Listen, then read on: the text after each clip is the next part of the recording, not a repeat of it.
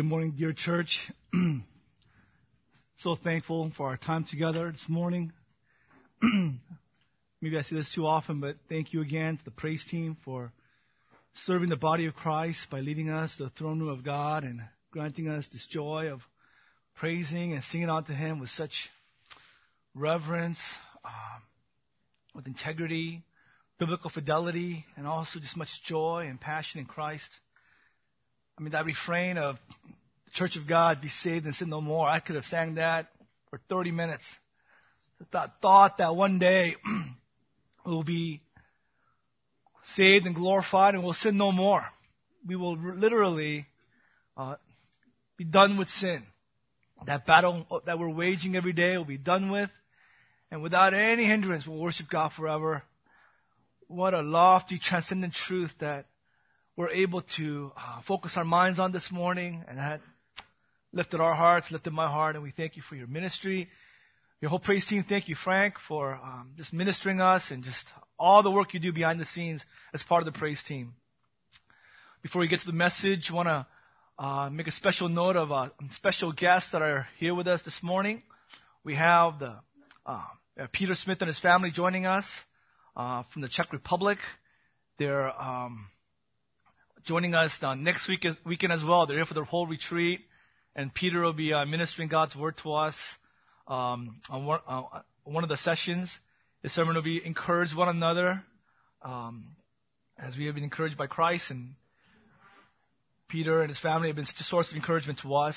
We've partnered with them in the gospel in the Czech Republic. We've sent just numerous members of our church to minister alongside them, and they've come back encouraged. They've come back just blessed. And then what happens in our church, if you get chosen to be a member of the team, the body responds by saying congratulations, because you're going to be very encouraged and blessed with time with them and ministering alongside them in the gospel. If you have been either summer, winter, or short term, if you have had the privilege of ministering overseas in the Czech Republic with the Smiths, can I see a show of hands? Lift them high. Well, I lift them really high. Okay, let's see. Let's sing.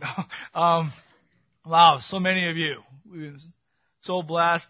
If you do not know them, please make it a point during our break time or after service, during communion, to personally welcome them in Christ. Peter, Sonia, Joshua, Catherine, Daniel, and Matthew. If you can stand up and we'll give you a warm welcome, please stand.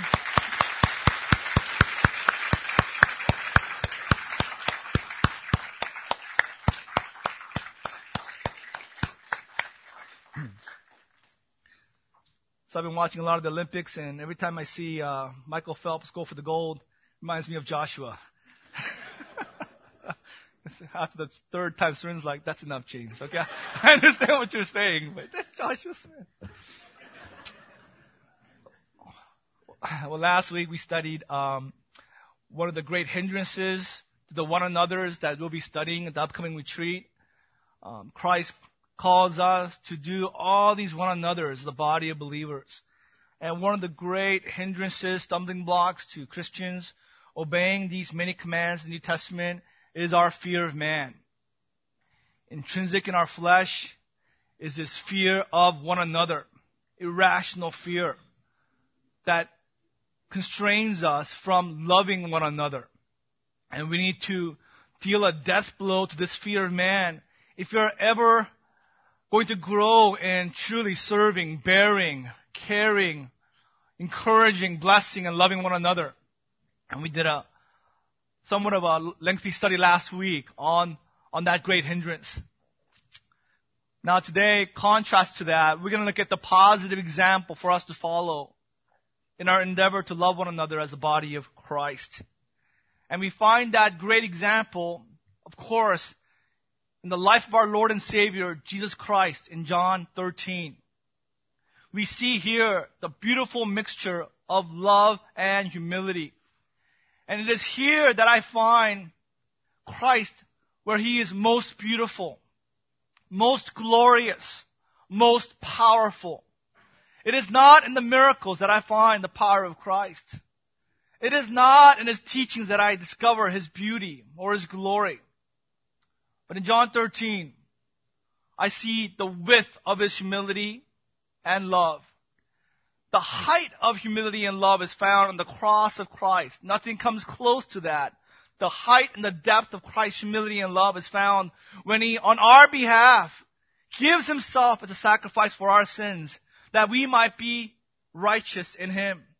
But the width of His love, the width of His humility, the extent of it is found on His knees with a slave's apron tied around His waist, washing the feet of dirty sinners. We find Christ's humility began long before the creation of the world. His humility did not start with His incarnation, nor His beginnings of His ministry. Before time began, our Lord Jesus promised with the Father to set aside His divine rights, His divine authority that were rightfully His. He agreed to humble Himself by taking on human flesh that He might be the ransom for the elect. Philippians 2:6-8 describe when humility began, when Christ humbled Himself. It was before we were even born, we were even created, before there was anything in the universe. Christ humbled Himself. Philippians 2:6, who being in very nature God, did not consider equality with God something to be grasped, but He made Himself nothing, taking the very nature of a servant, being made in human likeness, and being found in appearance as a man, He humbled Himself and became obedient to death, even death on a cross. It was accomplished 2,000 years ago, but it was promised in ages past, before time began. So during His ministry, we see just beautiful glimpses, insights into His heart, into His humble character by His teachings and by His deeds. He was often called by His enemies, Luke 7:34, a friend of tax collectors and sinners. He was comfortable with sinners and He loved them. We see His extent of His love and compassion in just how He associated with the social outcasts. The lowest rung of the ladder were close friends of His. We see His compassion and love in Matthew 8:2-3. When a man covered with leprosy came and knelt before Him and asked, Lord, if You are willing, You can make me clean. You are able. And what did our Lord do? He didn't heal him from a distance. He drew near, laid His hands on him. For the first time in many years, maybe decades, that this man has felt the human touch him, reached out and touched him and healed him. We can go on and on about examples of Christ's humility during His incarnational ministry. But we need to go to John 13 because we see the extent of Christ's humility and love towards sinners. We enter now here in this section of the gospel what many believers in each age have regarded as one of the most precious portions of the Scriptures. One of the most blessed passages in all the Word of God. All of us need to pay special attention to John 13, but doubly so for anyone in a position of authority or leadership. Special call goes out in John 13 towards men, towards husbands, towards fathers, towards leaders, pastors, elders, shepherds. For those in any kind of position of leadership and authority, John 13 must be in our hearts. We need to bathe our minds with this passage, for this is the example for us to consider if we want to be shepherds according to God's own heart. If we want to be leaders that bring glory to the Father, that please the Father, that if you want to in any way exemplify and model Christ to people under us, under our care, we must understand John 13. A brief background before we jump in to this text.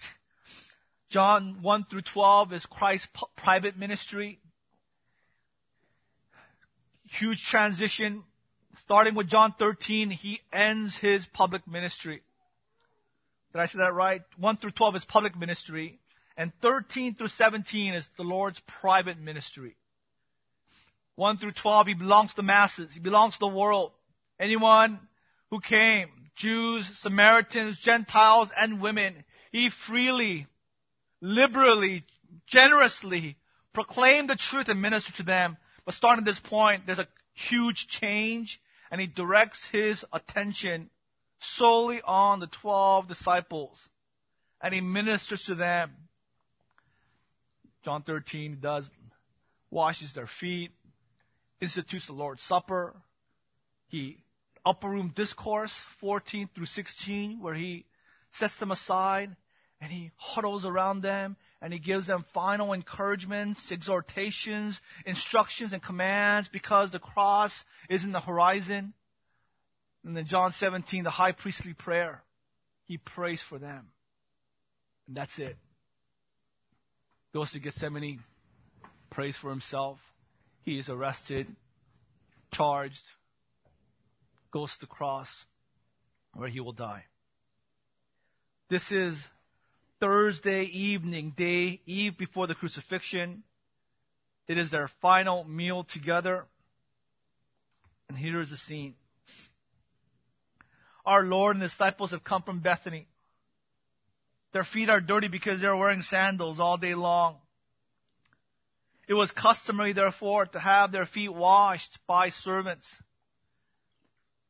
Especially so because dinner was eaten not at a sitting table that is familiar to us, but dinner was eaten at a lower table surrounded by cushions. And they would eat together in a reclining cross-legged position. So in that intimate setting, it was very important that their feet be clean.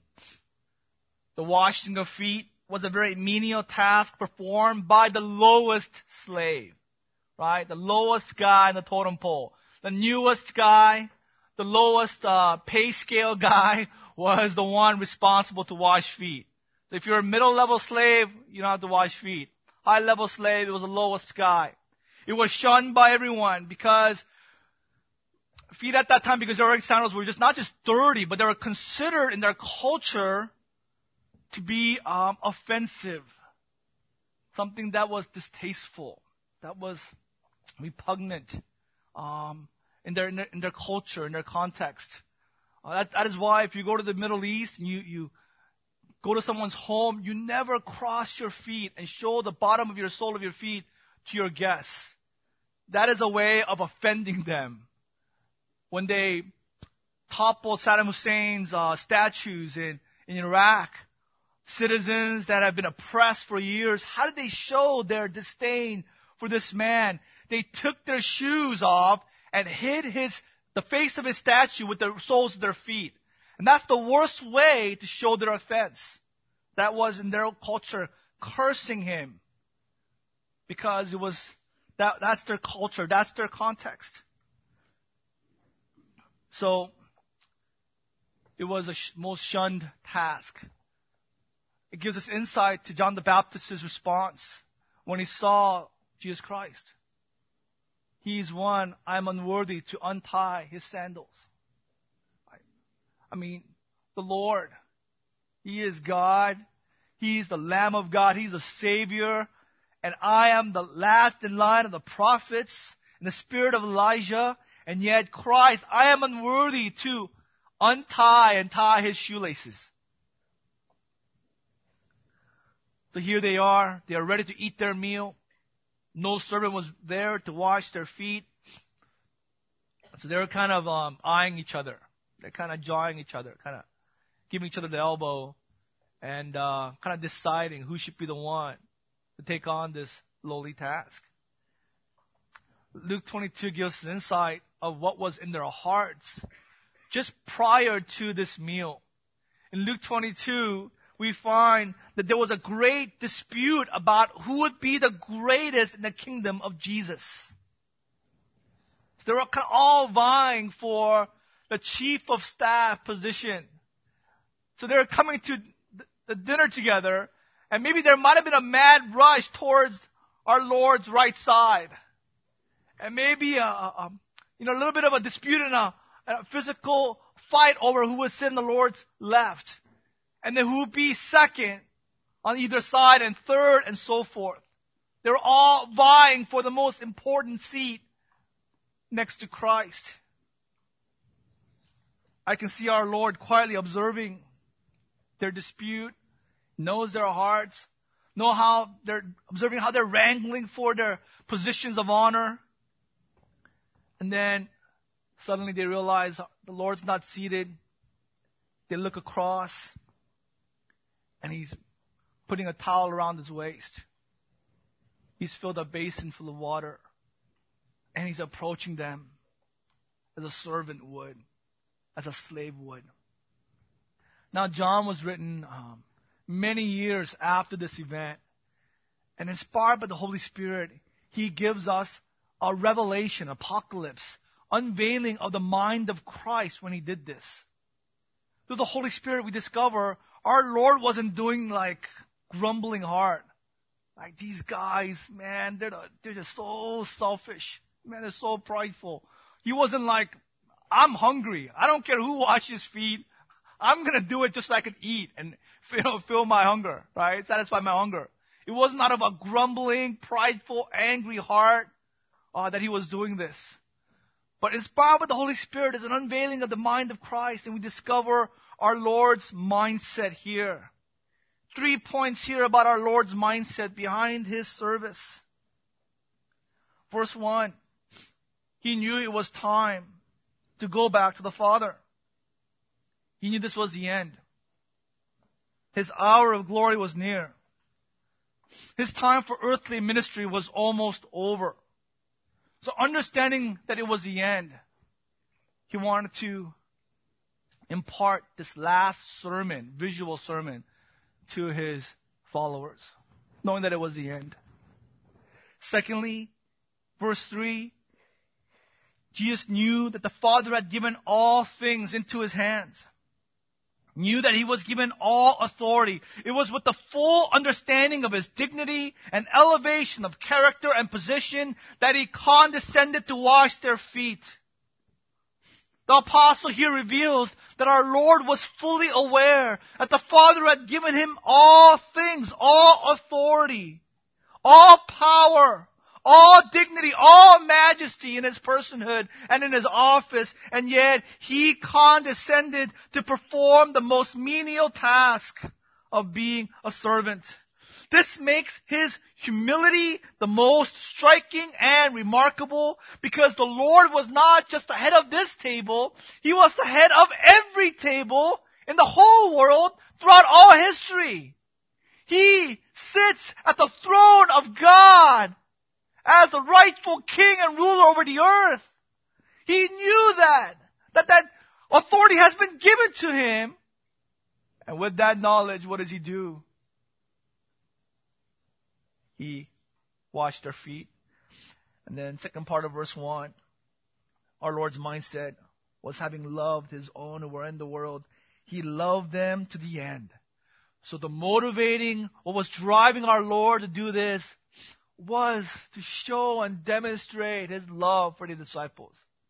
These weren't just co-laborers. They weren't just disciples. They weren't just men that He did ministry with. He loved them individually from His heart. And He wanted to somehow demonstrate His love for them. And He thought through, how can I show my personal love to these men? In their culture, was washing feet. Right. See, in our culture, if I want to demonstrate my love for Cornerstone, and I went to wash your feet, you'd be like, what are you doing? I took a shower today. I wear socks. I'm okay, Pastor. I'm ticklish. Don't do this. Like, it would be a weird way, for me to do that. It's like holy kids. It'd be a weird way for me, Christ-like love, to kiss, brothers and sisters here. Right, in our context, it's different. In their context, so we need to figure out, how do we show love for one another? How do we demonstrate that love to one another? But in their culture, it was washing feet. And He wanted to demonstrate that. It wasn't enough that he felt it, that he had it in his mind, but he wanted to express it. This is his last visual sermon. With that mindset, verse 4, he rose from the dinner table. He laid aside his outer garments, taking a towel, tied it around the waist, poured water into a basin, and began to wash his disciples' feet and to wipe them with the towel that was wrapped around him. The details of the action are pictured one by one. The scene had left an indelible impression on the mind of this apostle who was sitting right next to Jesus, and therefore his recording of it is very graphic. It is seared into his memory banks. John intends that the reader's heart will linger in these two verses for an extended period of time. Our Lord here is living out what he taught. You want to be great. John 20:28. You must be a servant. Son of Man did not come to be served, but to serve and to give his life as a ransom for many. Based upon this, William Barclay wrote, "The world may assess a man's greatness by the number of people whom he controls, or by his intellectual standing, or his academic eminence, or by the number of committees of which he's a member, or by the size of his bank account, or the material possessions which he has amassed. But in the assessment of Jesus Christ, these things are irrelevant." In our Lord's eyes, you want to be great. It's by being a servant, being humble, ministering to one another, out of grace, undeservedly ministering to them. He washed several feet. Verse 6, he comes to Peter. And Peter said to him, "Lord, do you wash my feet?" Right? An honest question. Right? Perhaps a sincere question. The words are very emphatic. "Lord, you wash my feet?" This is the same Peter in Luke 5. Peter said, "Lord, away from me, I'm a sinful man." When through the Holy Spirit his heart was regenerated and eyes open, he saw the glory of Christ. His response to Christ's presence was, "Lord, you need to go away because I'm a sinner and I can't be in your presence." So with that mindset, perhaps Peter says, "Lord, you're Kyrios. I'm Mathetes. I'm disciple. You wash my feet?" Talk about a role reversal. Lord answered in verse 7, "What I am doing now, you do not understand, but afterward you will understand." And Peter, you should just stop right here. Like Peter, he just always says one sentence too many, right? Some of us have that problem. I have that problem sometimes. Man, I should have stopped right there. It would have been all good. I had to just take it too far. Peter has to say, verse 8, "You shall never wash my feet." And that humility turns to false humility. That humility turns to pride. He's saying, "I am so humble. I am so meek and lowly. I will not allow you to serve me. I will dictate to you, Lord, how you will serve me, how I should be appreciated, how I should be honored, how I should be served. You will not tell me. I will tell you how you can serve me. And this is a wrong way, an inappropriate way for you to minister to me. I will have none of it." So, especially the Asian culture, we're well aware of false humility, right? We're well aware. Right? I don't know, our moms cook a meal. "That was great, Mom." I said, "It was nothing. I put it together in a few minutes," knowing that's her best dish. She slaved away for hours. But it's nothing. I just, "Wow, you did really well on that test." I just got lucky. Well, I just lucked out when you're studying like crazy. And right? That's what Peter's doing here. Right? Pride out of control. Pride revealed in a subtle way in false humility. he rejects our Lord's action as though he's undeserving. Yes, he's undeserving. And that's the whole point, right? The gospel, that's grace. We're undeserving of our salvation. We're undeserving of sanctification. We're undeserving of anything that God has given to us. And to reject Christ and the expression of that grace to us is, it's not humility. It's pride. Right?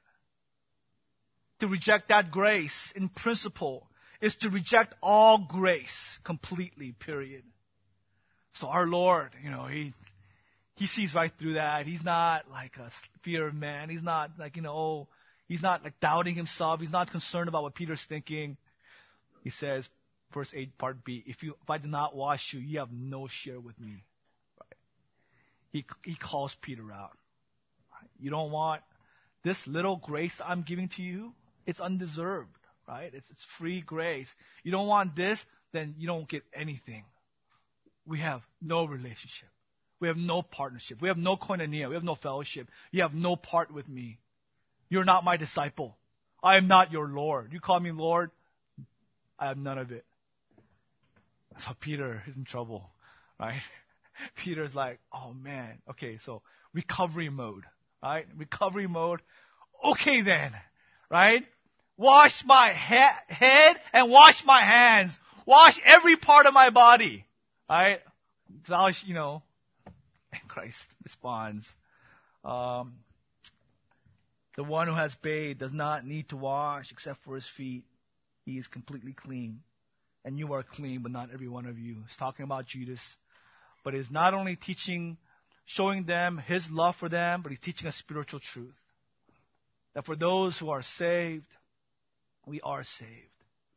But we daily need cleansing because we live in this world and we live with a fallen flesh and we are tainted by sin every single day. The guilt and shame clings to us on our feet because that's where we tread. So daily we need washing by the Word of God, washing by the gospel, being renewed to have our feet washed, to cleanse our guilt, our shame, our sins away. Right? But we don't have to be saved again. We are cleansed once for all as Christians. But we need that daily cleansing by the Word of God. That is what our Lord is teaching. After he had finished, he resumed his place, verse 12. Do you understand what I have done for you? You call me teacher and Lord, and you are right, for so I am. I then, your Lord and teacher, have washed your feet. You also ought to wash one another's feet.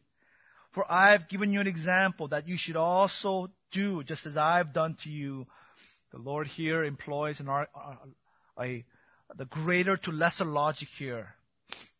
He is the sovereign Lord, God in flesh, supreme leader.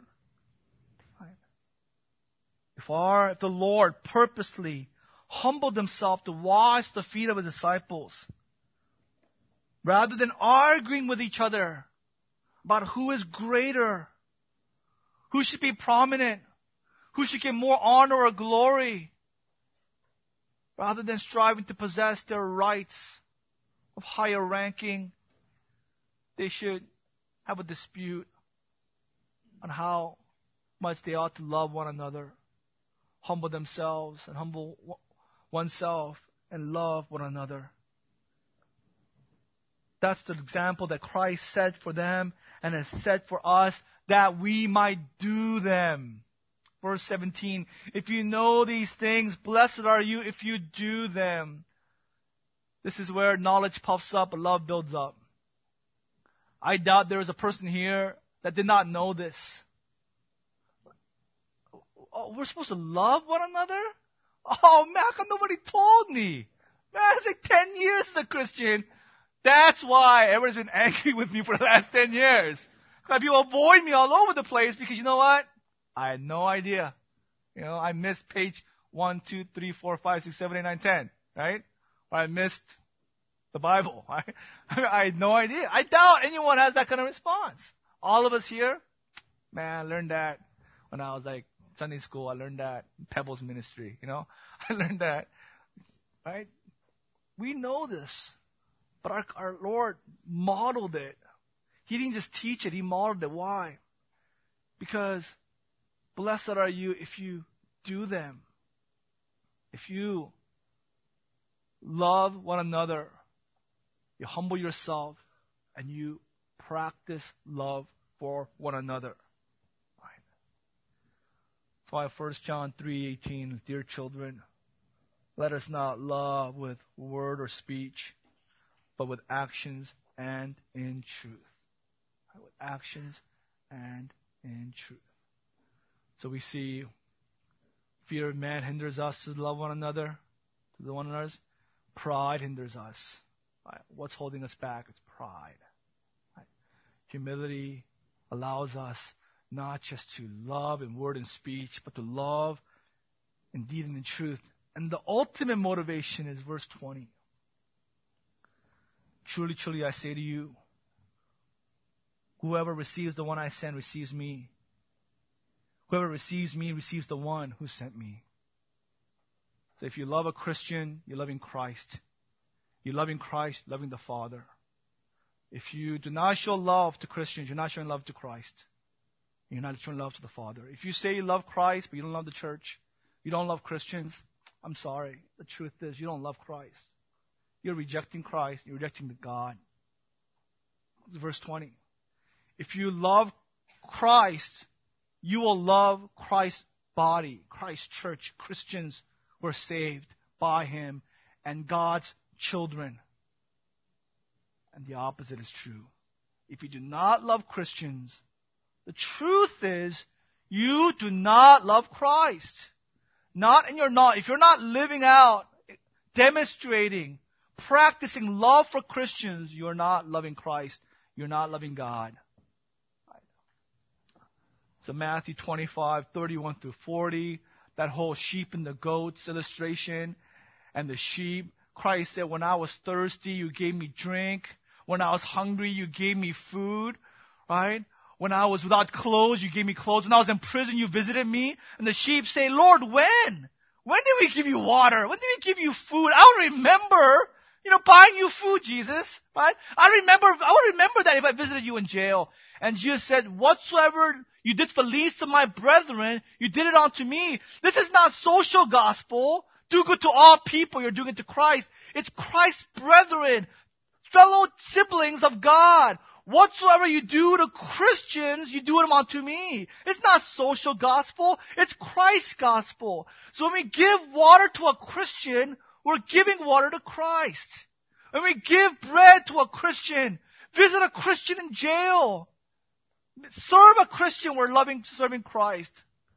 That's why Keith Green said, I love that refrain in that song. Jesus says, if you love someone in His name, you are loving Him. Jesus says, if you touch someone in His name, you are touching Him. Jesus says, it's Him. So, that is the prep work for the retreat. Right? That is the prep work. Let us deal a death blow to fear of man so we can practice the one another's. And then when we sense pride welling up inside of us, let us remember the example of Jesus on His feet, on His knees, washing dirty feet of sinners. And may that call us to humble ourselves and practically love one another. We have some time here, so I can kind of do a little bit of shepherding with the time we have left. We talked about last week how the opposite of fear of man is not love. It's not courage, right? The opposite of fear of man is love, right? A mom afraid of the water, when a mom sees her child drowning, she jumps in with both feet. What compelled her to jump into a rushing river? It's not her courage. It's love for her child. Right? So the opposite of fear of man is love. What is the opposite of loving one another? Right? the opposite is selfishness, right? Self-centeredness, self-love. Right? That is the great hindrance that wars in our hearts, that keeps us from loving one another from the heart. Great many of us, we're not demon-possessed. We are self-possessed, right? It's like we have this mindset, the earth revolves around us, right? It's like everybody, is there for me, right? We are our own greatest fans. We are obsessed with ourselves. 1 Corinthians 13, one of the key qualities of love is that it is not selfish. So if you're selfish, self-centered, self-focused, obsessed, loving one another is difficult, if not impossible. A.B. Simpson wrote, selfishness is high treason against the throne of God. It sets up self instead of God. The one you seek to please, the one whose will you uniformly obey, the one whose interest you supremely seek, that is your God. And therefore, selfishness is the worship of man, worse than the worship of humanity. It is self-worship. It is blasphemy. It is rebellion against the throne of God. And it will bring upon your head the damning curse of a God of love. Pastor Richard Baxter wrote, the principal part of selfishness consists in an inordinate self-love. This is a corruption so deep in the heart of man that it may be called his very natural inclination.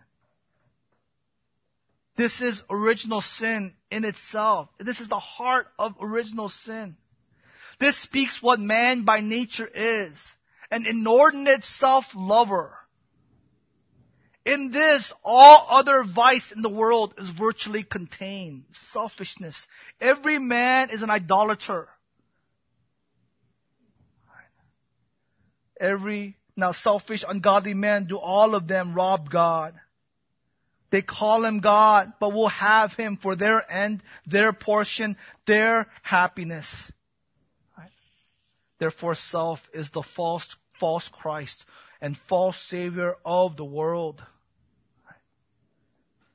Every man and woman on earth that take for themselves as true Christians, yet do not deny themselves, deny who they are, deny self-worship for the sake of Christ, and the hope of everlasting glory are mere self-deceivers and no true Christians at all.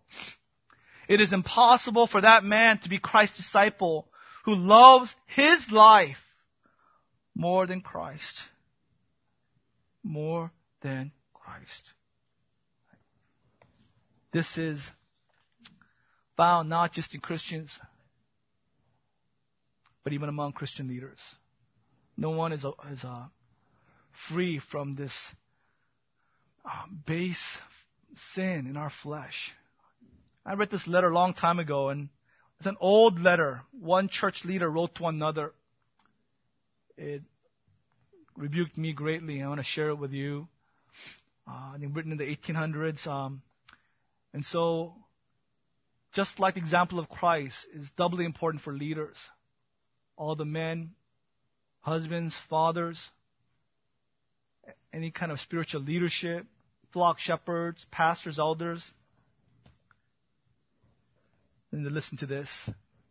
The letter reads, 2 years ago, I saw that you and your wife were both very selfish, grasping persons.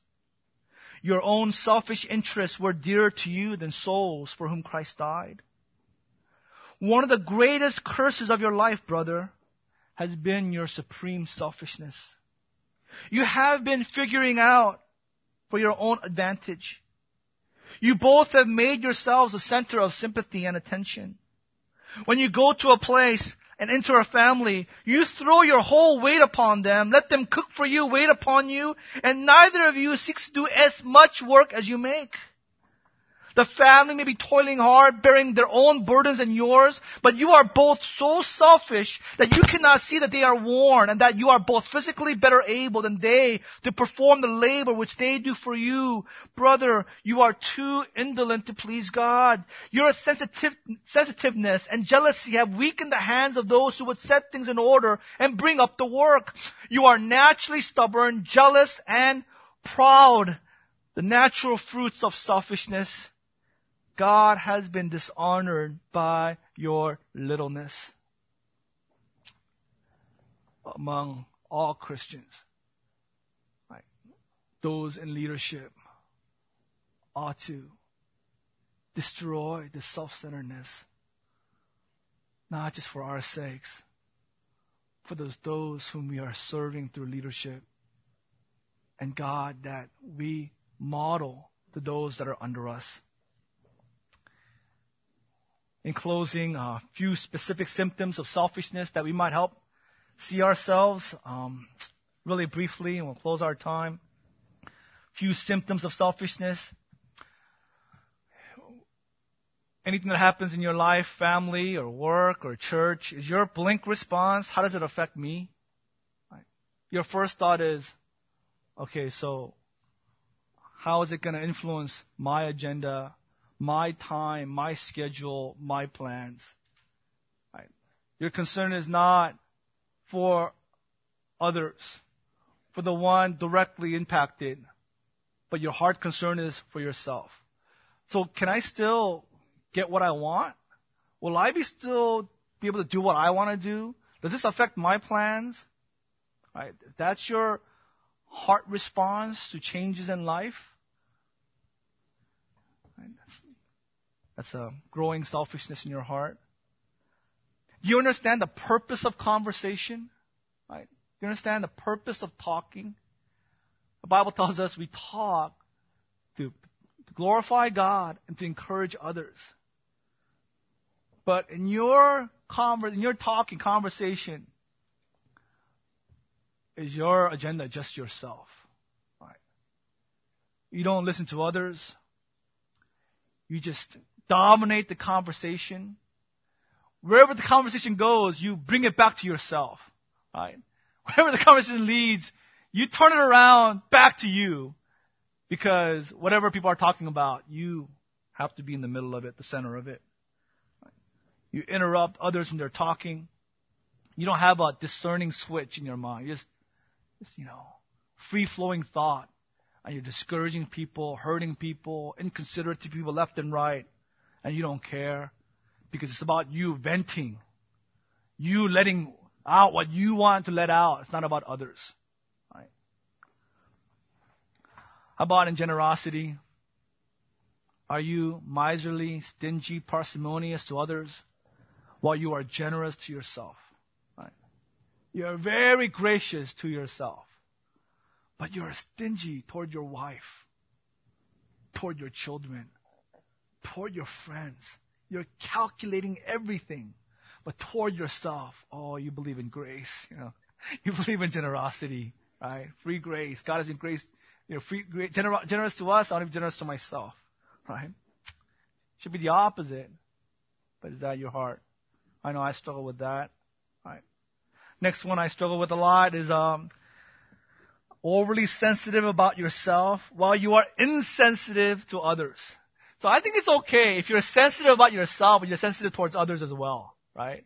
So you're easily offended, easily hurt, easily angered, and then you're also sensitive about other people's feelings too.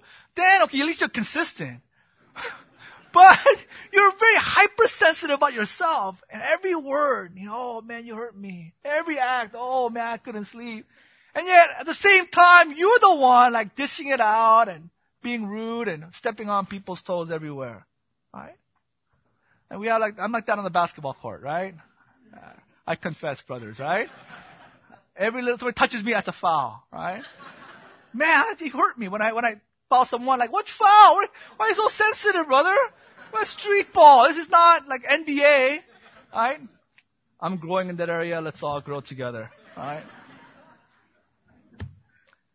These are all just a short list of selfishness in all its forms. All right. We need to take one look at all these forms of sin, of selfishness coming out. But the cure is the gospel. How are we cured from this selfishness? It is not try harder. It's not, I'm going to work harder. I'm going to discipline myself. I'm going to force myself to be selfless. No. That's going back to legalism. That's going back to law of works. There is no hope there. That's more bondage, more slavery, because you're focused on yourself. How am I going to overcome my selfishness? It is a trap, right? It is a snare. It's a trick, right? We're going back to Egypt. It's a wrong map. The way of liberty from ourselves is not ourselves. It's but what Christ did on the cross. It's the gospel. He set us free. He liberated us from us. How? So that we can focus on Christ. We can look at what He did, His glory, His beauty, His majesty, and forget about us. C.S. Lewis said, humility is self-forgetfulness. Right? What is humility? You forget about yourself. You're not thinking about yourself. Your self is not in your memory bank. Your memory bank is filled with Christ and the gospel and the cross. So the way out from this bondage of slavery, of selfishness, is to look at John 13 and to meditate upon John 13, John 17, 18, 19, 20, 21, New Testament, and see what Christ did, and we look and we change. We admire, our hearts get broken. Right? We confess, we praise Christ, we're amazed at God's free grace, and the chains are weakened, and they fall apart, and we're set free. The way out, brothers and sisters, is the cross of Christ. All right. And there's no other hope. May God grant us freedom against fear of man, freedom against selfishness, so that at the retreat, we're ready. All of us, like one man, we're ready to learn these one another's, so that we can obey these commands, so that the gospel might not just be heard in our midst, but people will see it in our midst. Let's pray.